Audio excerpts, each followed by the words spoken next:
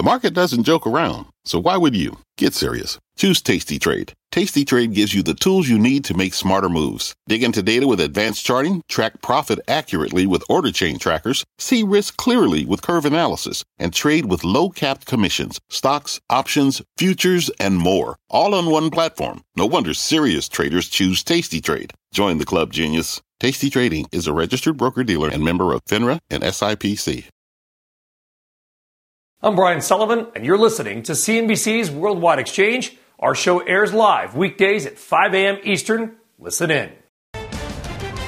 It is 5 a.m. on Wall Street. Here is your top 5 at 5. The axe swinging across corporate America again as layoffs this week alone close in on 20,000.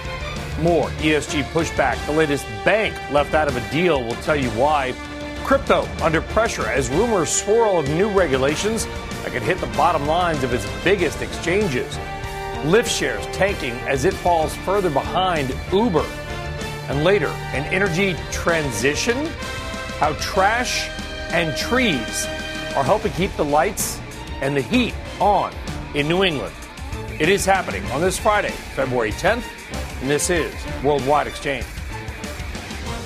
Well, good morning, good afternoon, good evening, and welcome, as always, from wherever in the world that you may be watching. Happy Friday. I am Brian Sullivan. Thank you very much for being with us. Let us kick off the hour with a check on how your money is doing. This after a mostly lower session for Wall Street on Thursday, and we are seeing stock futures down, but just a touch on the Dow. NASDAQ down a bit more. NASDAQ futures off 92 points right now. The Dow off about 38. Now, the Dow is set to cap off its second down week in a row. The S&P 500 set to snap a 2-week win streak. And with a more than 1% drop so far this week, and things could change obviously today, NASDAQ is about to break a 5-week win streak. But do keep in mind, even if we have a down week, the indexes still are nicely up so far on the year. In the bond market, yields are rising just a bit again, the 10-year at just under 3.7%. But we do have a sharper move higher in oil this morning and some news. Russia saying it plans to cut its March oil production by 500,000 barrels a day. That's apparently in protest to the recent price cap on refined products. Remember, the new embargo on refined products went into effect on February 5th. We had the oil price cap. This is a different one, really the third of a row of sanctions. And with that, the price of crude oil is at $79.99. It was above oil a few moments ago, which is up 2.5% as Russia cuts March production. We'll see where they go from there. And a rough week shaping up for crypto, with Bitcoin falling back below 22,000 after some sharp declines yesterday. By the way, names like Coinbase, Marathon Digital, and MicroStrategy all following crypto's lead lawyer. We will get more on that story in just a moment. But for now, the show is called Worldwide Exchange. Let's go worldwide, get a check on the overseas action in Europe. Juliana Tatelbaum is back, standing by in our London newsroom. And Juliana, I want to say congratulations on the nuptials and what I could see on social media looked like a pretty spectacular honeymoon. Oh, Brian, that is so sweet. Thank you so much. It was a fabulous honeymoon and a fabulous wedding, so really appreciate the congratulations.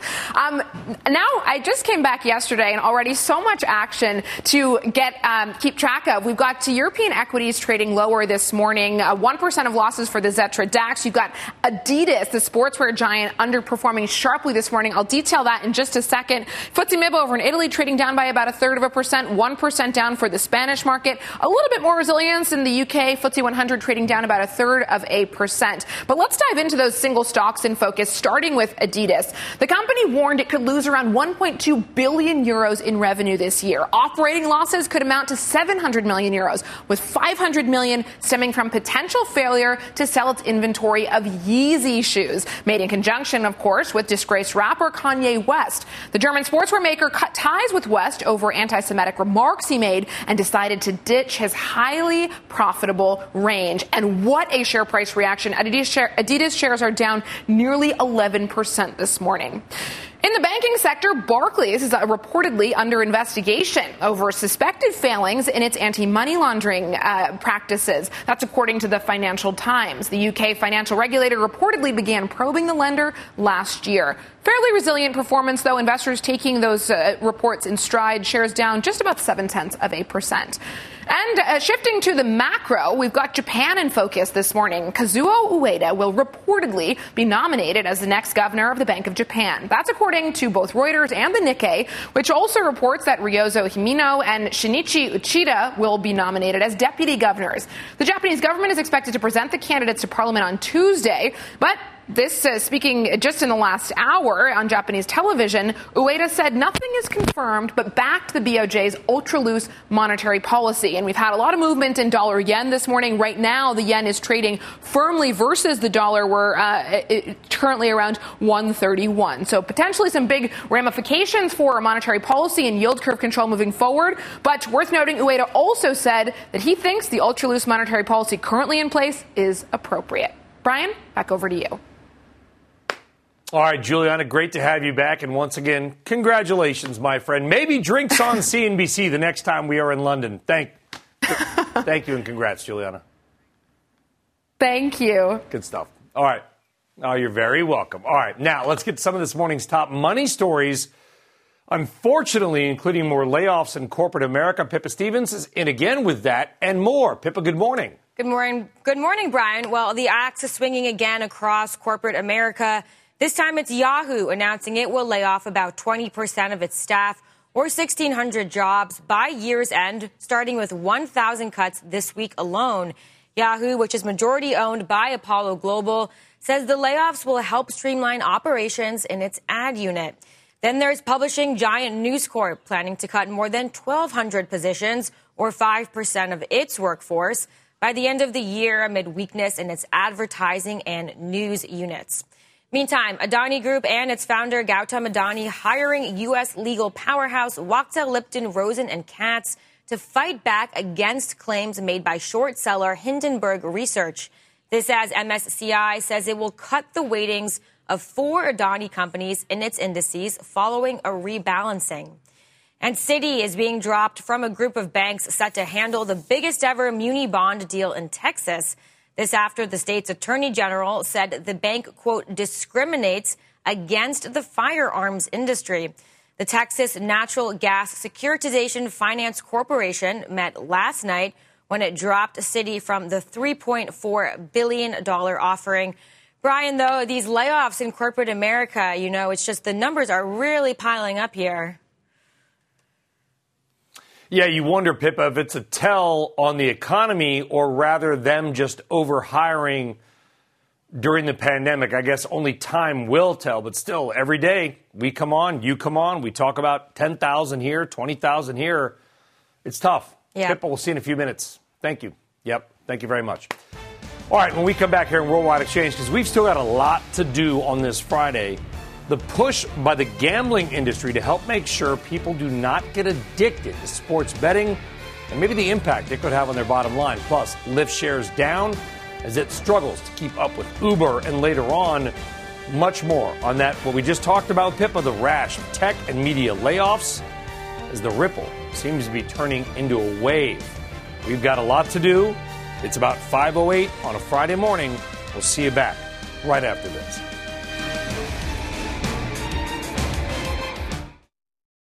Have you ever brought your magic to Walt Disney World like, hey, we came to play?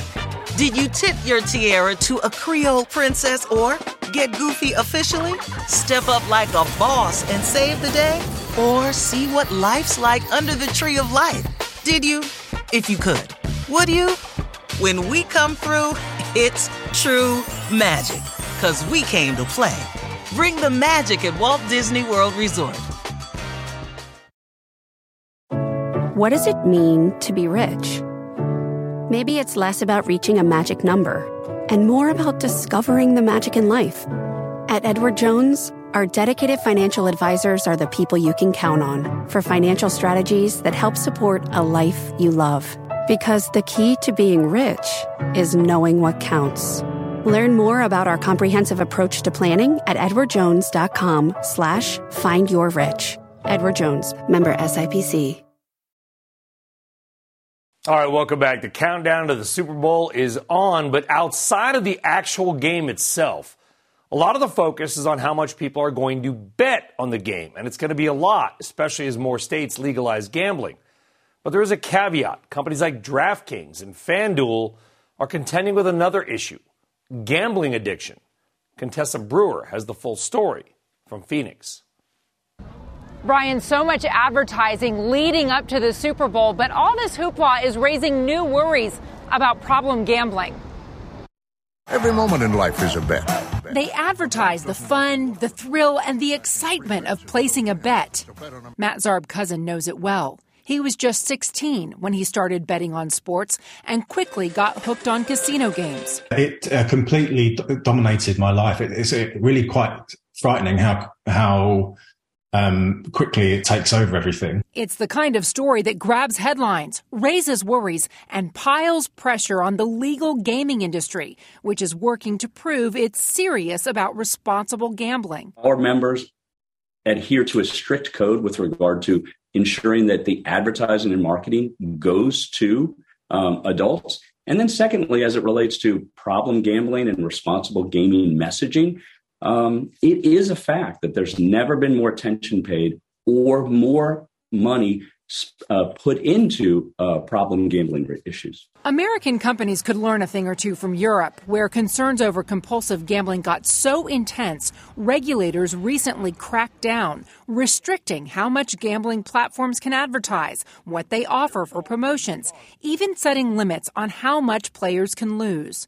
It's taking a real toll on the bottom line. We can look at some of the problem gambling issues. We can see how different regulators have responded to growth or even stability in problem gambling rates. How do you reduce that? Tools for responsible gambling are available from every legal sports book. But as a gambling addict, now in recovery, Matt's pushing the envelope further. Gamban is software that you can download onto all your devices, and it blocks access to gambling sites and apps. And it's designed to be difficult to remove. That's important because if a player self-excludes from gambling, you don't want it to be easy to just jump on a different app or cross state lines to make another wager. And these companies say it's important for them to focus on responsible gambling because they want customers for a lifetime. And that can't happen if addiction enters into it. In Phoenix, Contessa Brewer. Brian, I'll send it back to you.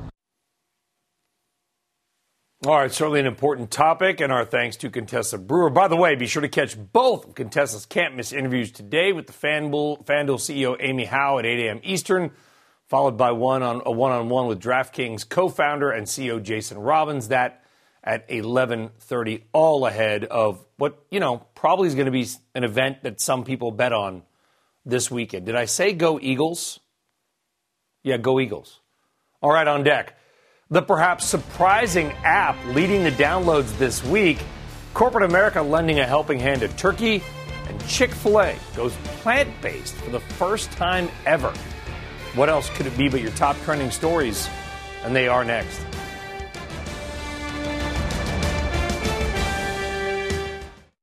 From their innovative practice facility to unmatched views from the fairway, the PGA of America is helping lower scores and elevate fan experiences with 5G solutions from T-Mobile for Business.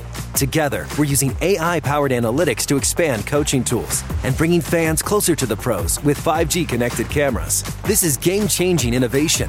This is the PGA of America with T-Mobile for Business. Take your business further at T-Mobile.com/now. All right, welcome back, and good Friday morning, everybody. Time now for some of your Friday big money movers. First up is Lyft. Shares lower. The company reporting an unexpected fourth quarter loss and says sales this quarter will miss analysts' estimates. That is despite logging the highest number of riders in 3 years. Lyft says the rideshare marketplace has improved with enough drivers now to meet demand, but that is leading to lowered prices. Lyft shares down a lot this morning. Next up, Expedia, also lower. Fourth quarter results missing expectations. Travel website says demand was strong, but they ran into some bad weather at the end of last year, always blame it on the weather. Management says that trends have improved since, but that stock is down a little bit. And finally, shares of Yelp are jumping. They had a record annual revenue and stronger guidance for the year, but it's less from restaurant reviews, as Yelp says it's gotten more business from home service providers like plumbers and landscapers. Yelp stock on the rise this morning. All right, in the meantime, let's get a check on some of this morning's other headlines, including another aftershock in what has been a devastating week in Turkey. Philip Mena's in New York with that and more. Philip, good morning. Yeah, you said it, Brian. Good morning.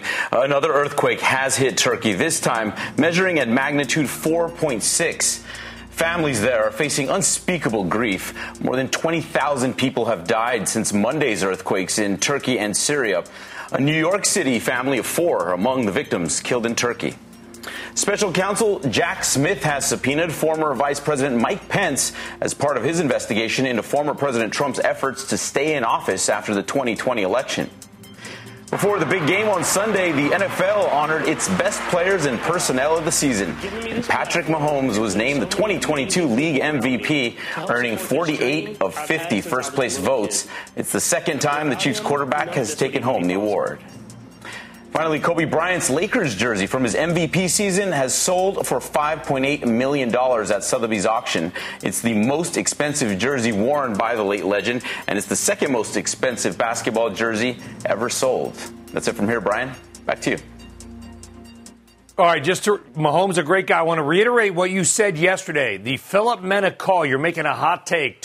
Eagles 28, KC 27. I think that was the call, correct? That's right. You remembered it. KC covers. Yep, you got it. I think that the Eagles, yeah, you're right. I think the Eagles go out to a big lead. Patrick Mahomes tries to make a furious comeback, but it falls just a big short, 1 point short. Not even, you don't even just have a score prediction. You've got the game. I mean, if you turn out to be right, Philip, we're going to miss you because you're going to get a contract with NBC Sports for like $75 million a year. One can only hope. Philip Mena. That would be something. Philip Mena. All right. Eagles 27, KC 28. Somewhere, by the way, Jim Cramer hasn't slept in like 4 days. Go Birds. All right, as we head to break, we are watching shares of Micron, the semiconductor maker, cutting executive salaries by as much as 20% and suspending bonuses. It's trying to weather an industry-wide slowdown. By the way, Chief CEO Sanjay Mehrotra will see his salary cut by a fifth, with executive vice presidents getting a 15% cut. Micron shares not moving on that news. We're back right after this.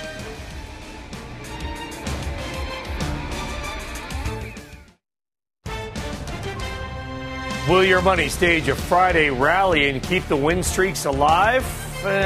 Futures, they are lower. More companies sending people home without a paycheck as layoffs rise, the latest company to cut headcount. And your morning RBI and why energy inflation may actually be getting worse, even with a slight pullback in prices at the pump, and why renewables are not coming to save the day just yet. It is Friday, February 10th, and this is Worldwide Exchange.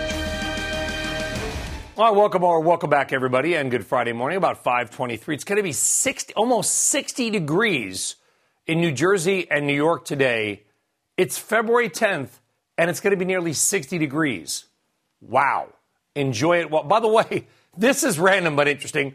Texas has had more snow this year than New England. Texas has had more snow than New England. If that's not an RBI, I don't know what is. All right. Nobody cares. Let's get right now to how the markets are shaping up in this final trading day of the week. It's called Friday. Futures right now, they are lower a bit on the Dow, a little more on the NASDAQ. In fact, NASDAQ futures now down 113. As always, I've said it before, at this hour, take futures. We show them to you because we have to. I actually would prefer if we didn't almost because volume is so light. That said, NASDAQ futures down 114. Dow down about half of that, off 71. It was a down week for stocks. The S&P 500 is going to snap a 2-week win streak unless we get a big turn today.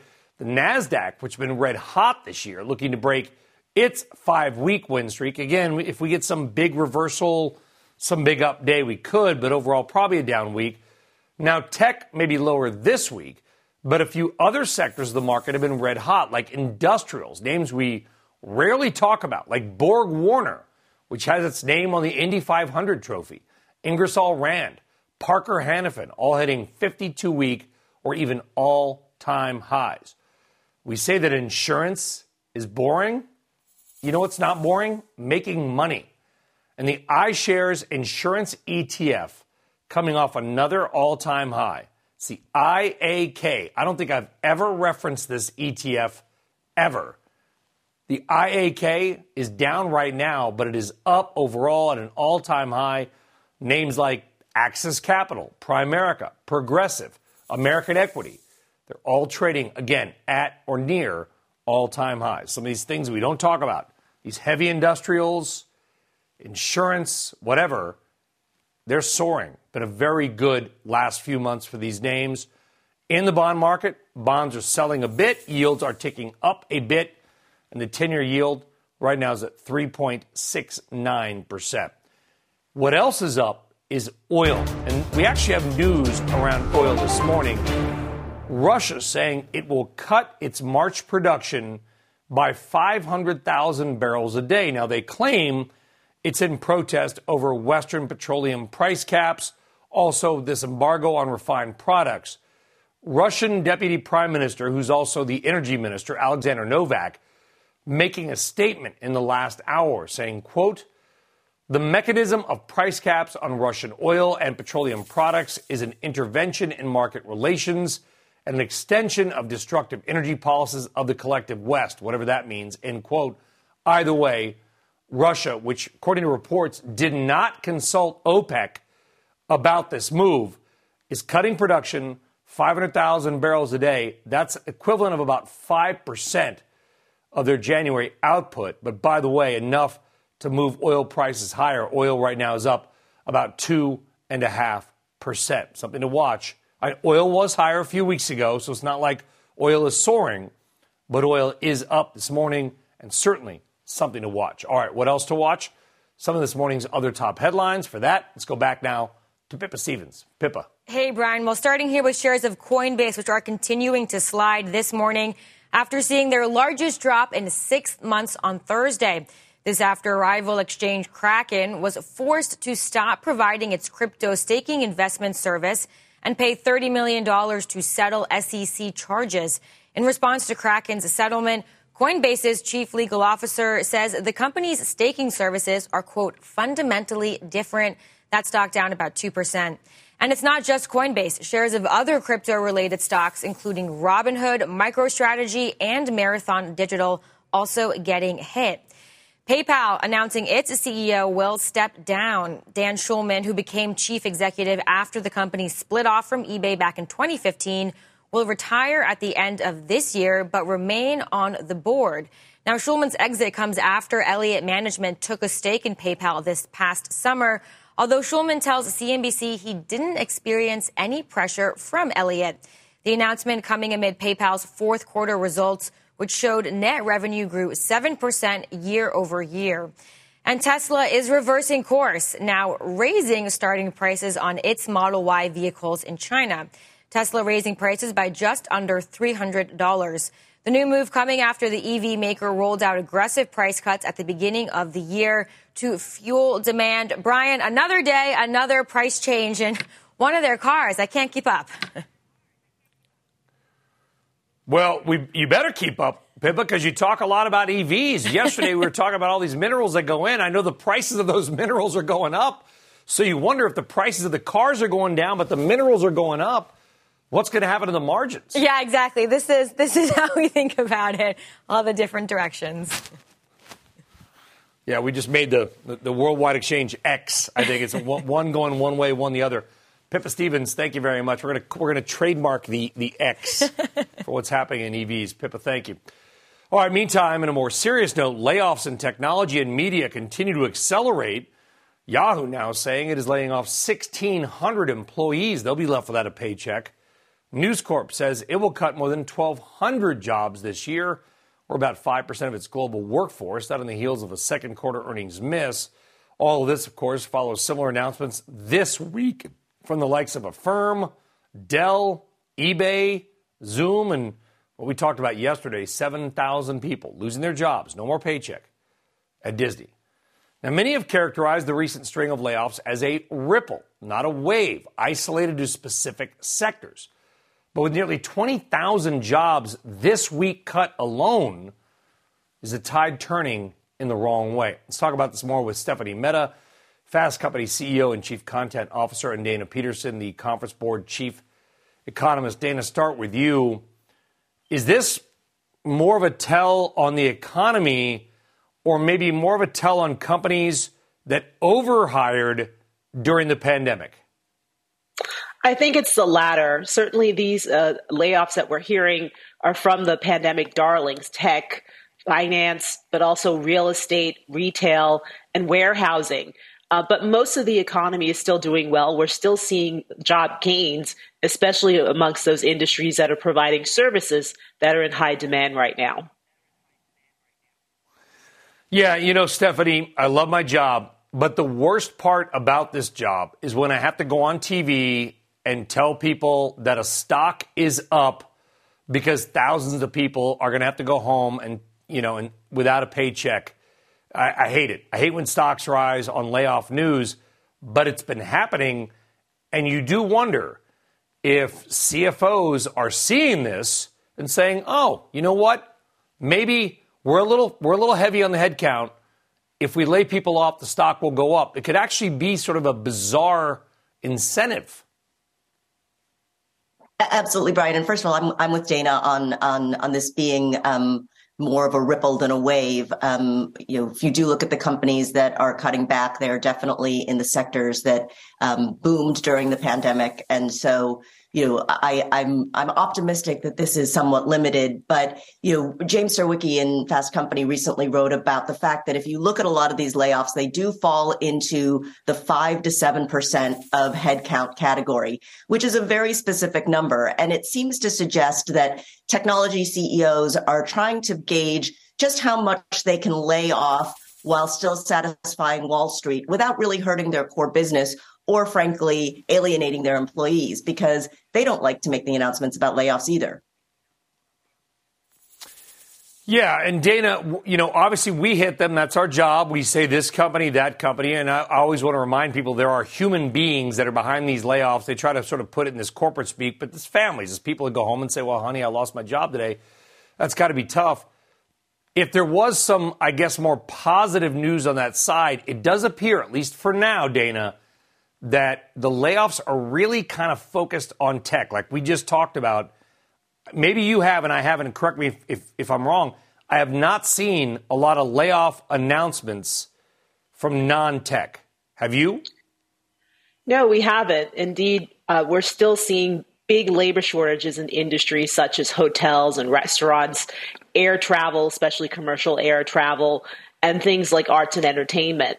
Those areas have yet to even fully pull back all the people that were let go during the pandemic, and they are still hiring very robustly. And so that's the good news. And netting out that, you still see pretty strong gains in construction.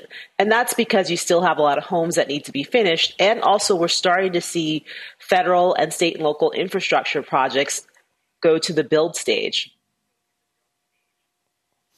Yeah, and Stephanie, obviously we had the pandemic trends, and we saw this dramatic shift of power, and you can agree with it or not, but it went from sort of bosses and management to employees, and bosses were like, well, now you got to come back to the office. The employee's like, sorry, I moved to Boise, Idaho. I'm not coming back to Silicon Valley. You do wonder if some of this, is companies saying, okay, you don't want to come back to the office? You're going to lose your job. Like it feels like there's a flex, like a power play here maybe by management to maybe rebalance who's in charge. Yeah, and I would not say it's exactly a one-to-one equation where it's like, you're not coming back into the office, so see you later. But as you said, I think it is a little bit, and Minda Zatlin has written about this in Inc. magazine for us, is there a little bit of an effort by management to rebalance the equation? Workers certainly and justifiably have seen the pendulum swing back in their favor a little bit. And, some of this conversation may be a little bit about management teams trying to wrest back some of that control.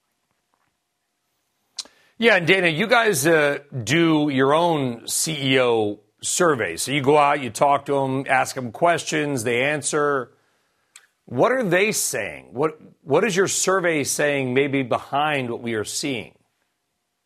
Well, it's interesting. Our CEO confidence survey for the U.S., which canvasses the Business Council for this last month, basically indicated that there's still some pessimism among executives. They think there's still going to be a recession in the U.S., short and shallow, but they're still holding on to labor. Most of them are not doing anything with their labor forces, and a number are still hiring. Indeed, only about 19% of CEOs in the survey say they're actually cutting workers. And the interesting thing, though, is that they're still looking to raise wages as a way to both retain talent and attract talent. But on the other hand, in terms of them saying that they're experiencing difficulty finding qualified workers, that's coming off a little bit. But indeed, in our other survey of executives that was published 2 weeks ago, there's still this big focus on corporate culture. And so that's probably why many businesses are trying to bring workers back into the labor market. Well, not only back into the labor market, but back to the office so that they can enhance the corporate culture for growth. I mean, that's it, Stephanie. I know people don't like it. They don't want to be on New Jersey Transit or Long Island Railroad or the, MARTA or the BART in San Francisco, whatever it may be, or driving in. But companies, they want people back in the office. I mean, there was a reason that people were in the office before. It's not like computers and work from home are new. Anybody remember Marissa Mayer and Yahoo calling everybody back to the office? That was like 15 years ago, Stephanie. What are you guys at Fast? You're always on kind of the cutting edge of thinking. Are we 100% back to the office, or will employers have to make some concessions? Say, hey, Mr. Sullivan, you can work from home 2 days a week. Where's this going? I do feel like employers are going to have to make some concessions. It'll probably be on an industry by industry basis. But, just going back to what Dana was saying about employers still needing to find qualified workers, if you are in a situation where you need people and you need people with a specific skill set, I know in our own organization, we've been much more willing to hire people who aren't in the New York area because we have seen that, you are able to draw from a wider pool of employees if you are willing to hire remote. So I don't think that's going away. I just think for certain industries where you need a certain kind of talent and you can't find them in your own backyard, you're going to have to be able to hire remote. And as a result, you can't have one set of policies for your new high quality hires and have a different set of policies for your employees who are in the headquarters area. So I do think that hybrid is here to stay. Stephanie Mehta, Dana Peterson, an important discussion, a good discussion. Appreciate you both getting up early. Happy Friday. Have a good Super Bowl weekend. Thanks for joining us. Take care. Thanks, Brian. Folks, I don't know about you, but I know the difference between an office job and a corporate job. There's help wanted signs everywhere on the labor side. Just such a bizarre job market right now. All right, coming up, your morning RBI and maybe some concerning signs around renewables, why they are really far from transforming energy, particularly in New England. We're going to tell you a story you are not going to want to miss coming up. But as we head to break, some of your top trending stories: Amazon, IKEA, Chobani, among the latest companies sending aid to the victims of the earthquake in Turkey and Syria. Amazon saying it will donate $500,000 to groups including Save the Children and UNICEF, and donate products and provide logistics support. Microsoft's Bing app rocketing to the top of Apple's App Store one day after Microsoft announced its integration of the ChatGPT into its browser. TechCrunch noting that Bing, now ranked as the 10th most downloaded app, wasn't even on the list before. Thank you, AI. And get this, Chick-fil-A, its newest sandwich is going full-on cauliflower. Fast food chain testing its first plant-based entree in Denver, Charleston, and Greensboro, North Carolina, beginning on Monday. Chick-fil-A says it's been working on a plant-based sandwich for nearly 4 years. The cauliflower fillet. We're back right after this.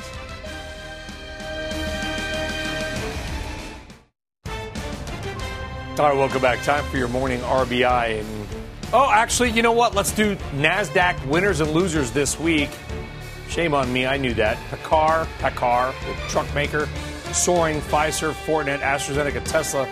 Those are your winners. On the downside is actually the hottest company this year. Lucid, the electric car maker, was the hottest stock this year. It's the worst performer this week. Some reports about owners of their, they're obviously $150,000, $175,000 electric cars having issues like opening their doors. Lucid Air and Lucid Group stock down 11%. Alphabet, Intel, PayPal, and SiriusXM, your laggards this week.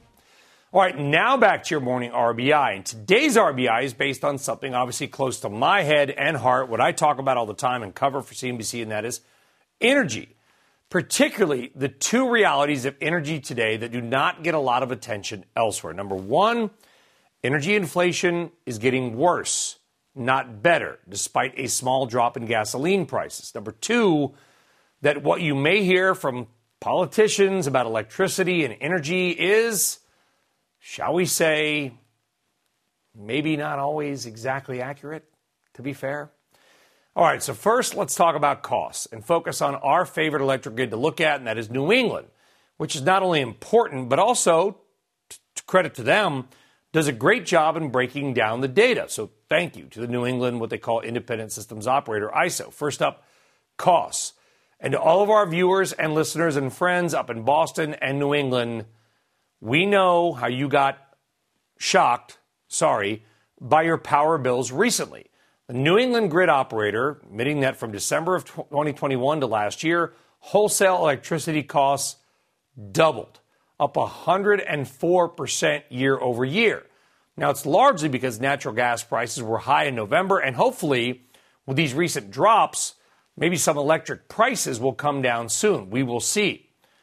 All right, now to how you get your electricity. And you probably know there are many ways to make power.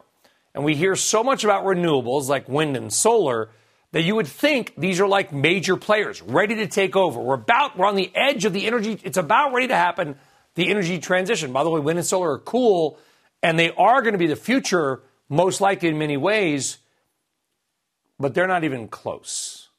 Just want to show this. Of course, here's how your electricity was made last year in New England. And it was nearly all fossil fuels or nuclear, okay? Last year, your power in New England was 52% natural gas, 26% nuclear, which a lot of people are still trying to get rid of. Wind was 4%, solar 3%.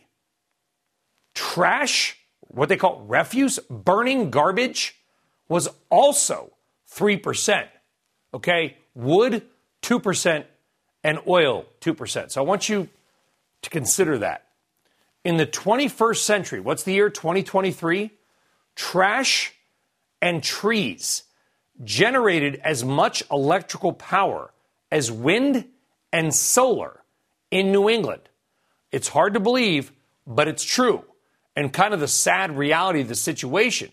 So despite what you may hear and, what was on display, by the way, yesterday in a big way. In fact, look at this. On Thursday, the number one renewable, because they break it out as renewables, the number one renewable source of electricity generation from Connecticut to Presque Isle, Maine, was garbage.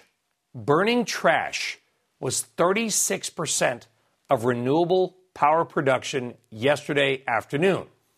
That was only renewables, by the way, only 5% of total power generation. All right, it's a lot of numbers. It's early. Even I'm not sure what I'm talking about. But the bottom line is this. Trash, burning garbage, was about 1.8% of all electricity production in New England yesterday afternoon. Wind, which you probably hear about all the time, was 0.8% of your electricity in places like Boston and Bangor and Portsmouth and Concord and all these other cities. The bottom line of all this is we know that renewables are going to keep growing as a percentage of our power production. We know that. But unless you call trash and trees renewable, trees are renewable, it just takes a while. The reality of the situation is far far different right now than some of the political talking points you hear so often, particularly in New England. It's random, and it's real, and hopefully interesting. All right, as we head to break. During February, we are celebrating Black Heritage with some of our CNBC teammates, contributors, and business leaders. Here is CNBC Director of Control Room Operations, the great Horace McBean. What I'm really proud of is how Jamaican folk, we persevere. We know how to survive. We take the small amount of things that we have and we make really big things out of them. Working for CNBC have been great because it provides so much to me. And, you know, being a director now, I've grown up in this company, and be able to have what I have today and be able to give back to my small community back home is just thankful and grateful for that. So always remember that when you make it and you become successful, try to give back and give back as much as you can.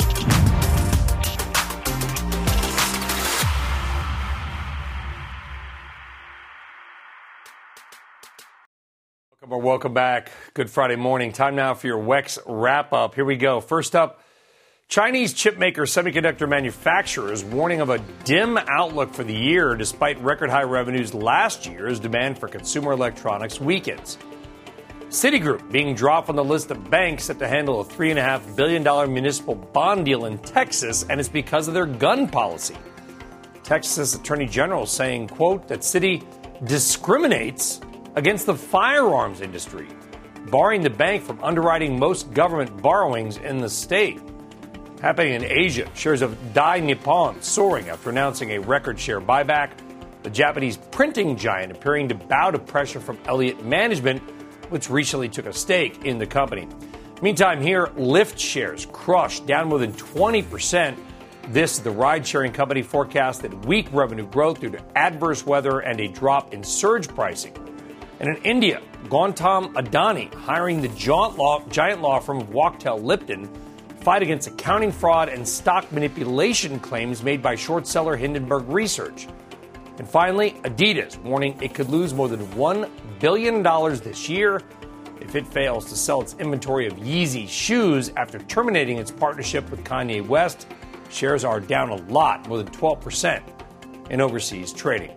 All right, so with all of that, let's dive into the trading day ahead and find some opportunity on this Friday with our friend Keith Lerner, Truist Advisory Services, Co-Chief Investment Officer, and Melissa Brown, Global Head of Applied Research at Contigo. And Keith, I want to start with you because, as you probably know, and I often lift your stuff from my RBI. I mean, listen, imitation is the greatest form of flattery, right? And you have some great points. And you noted, and I think we did this earlier this week, my brain's getting old, which is that this year, this January, was basically the exact opposite of last January. I mean, literally, stocks that fell, rose, bond yields went one way. Everything was just flipped. So what does that mean for the rest of the year, at least to you? You know, Brian, great to be with you. And I'm just happy that you're using our work. So thanks so much for highlighting it. So you're right. It's just a mirror image of last year. You know, we peaked, the first week of January last year. We had interest rates that started to move higher, the dollar that moved higher. Growth stocks were down a lot. A basket of more speculative growth stocks were down over 20% in January. So as you mentioned, it's the complete opposite. So the question becomes upward and onward. And our answer is unlikely. In fact, earlier this week, we actually took the rebound or used the opportunity to raise some cash. You look at where short-term interest rates are, and you're, above 4%. And with the market right now, part of our view is that it's pricing in a lot of good news and not much margin for error. There's a whole debate, Brian, as you know, about recession or no recession. Even if you had a soft landing, you're trading at an 18 multiple today. And even if forward earning estimates stay where they are today, which we think there's downside, we think that the upside is probably capped about 2 or 3% from this level. You have to remember, before the pandemic, the highest multiple this market got was for the S&P was about 18.5. That's the highest, and rates are much higher now. So the question becomes, why will we pay a well above market premium when there's this much macro uncertainty? Yeah, you know what, Melissa? It's like I wonder what happened. It's like the calendar flipped from December 31st to January 1st, and all these traders just said, you know what? Whatever was terrible last year, we're going to start buying. And, you know, I like to pretend we're really smart on this side of the camera. I have no clue why. I mean, why suddenly people started buying these beaten-up names. Do you? I'm not sure I have a great answer for that, but I would say that we have seen the market going up on very low trading volume, so much lower than it was for much of last year, for all of last year, actually. And so, you know, I think it is the marginal player that's driving these stock prices up. And I think what that means is that there's not that general support of the whole market that's saying, oh, yeah, we've seen fundamentals change. We see something great out there. It's a few people. Yeah. Well, I was to say, Melissa, should we be a little nervous right now? I mean, it just feels weird out there. Well, yes. And I think, you know, by nature, I think you have to be a little bit nervous to be invested in the stock market. But yeah, I agree with everything. Rates are high. Short or long offers a very good alternative where you can get some return. Whereas if you go back to a year ago, you weren't getting anything in the bond market. So you kind of had to be in the stock market. Yeah. But now you don't have to be. And we also have the specter of inflation and you know, global dislocation and all sorts of things like that do make it a little worrisome. And Keith, I'm going to give you the final word and an RBI. You noted October 13th was our peak high of inflation, at least for the data. Same day, the stock market made its high. It's why I love you. You're bringing the heat on the data. Does that mean stocks are directly tied inversely to inflation? Yeah, it's actually the day they made the low. So I think the biggest bull case, Brian, is that you made the low on really bad news last October on that, you know, generation high printing inflation. You've had a nice move above some technical levels, but we're still skeptical, as I mentioned, because of the you know, the macro and fundamental concerns. And one last thing, Brian, on that reversal that you talked about, we did a study. The 50 worst stocks in the market last year were up in January over 40%. Every single one of those stocks were up. We think that was the liquidity and oversold condition, but we don't think it's sustainable given the macro backdrop and you know, reduction in liquidity that we're still seeing. Yeah, not sustainable, not exactly the most bullish of calls. But Keith Lerner, Melissa Brown, we really appreciate it. Have a great Friday, a good Super Bowl weekend. Thanks for joining us, folks. Thank you for joining us. As always, you're listening on the podcast and Worldwide Exchange. We'll see you on Monday. Go Eagles. Squawk Box is next. You've been listening to CNBC's Worldwide Exchange. You can always catch us live weekdays at 5 a.m. Eastern, only on CNBC. This podcast is supported by FedEx. Dear small and medium businesses, no one wants happy customers more than you do. That's why FedEx offers you picture proof of delivery, packageless and paperless returns, as well as weekend home delivery to 98% of the U.S. on Saturday and 50% on Sunday. See the FedEx service guide for delivery information. FedEx Ground service is also faster to more locations than UPS Ground. See what FedEx can do for your business. Absolutely, positively FedEx.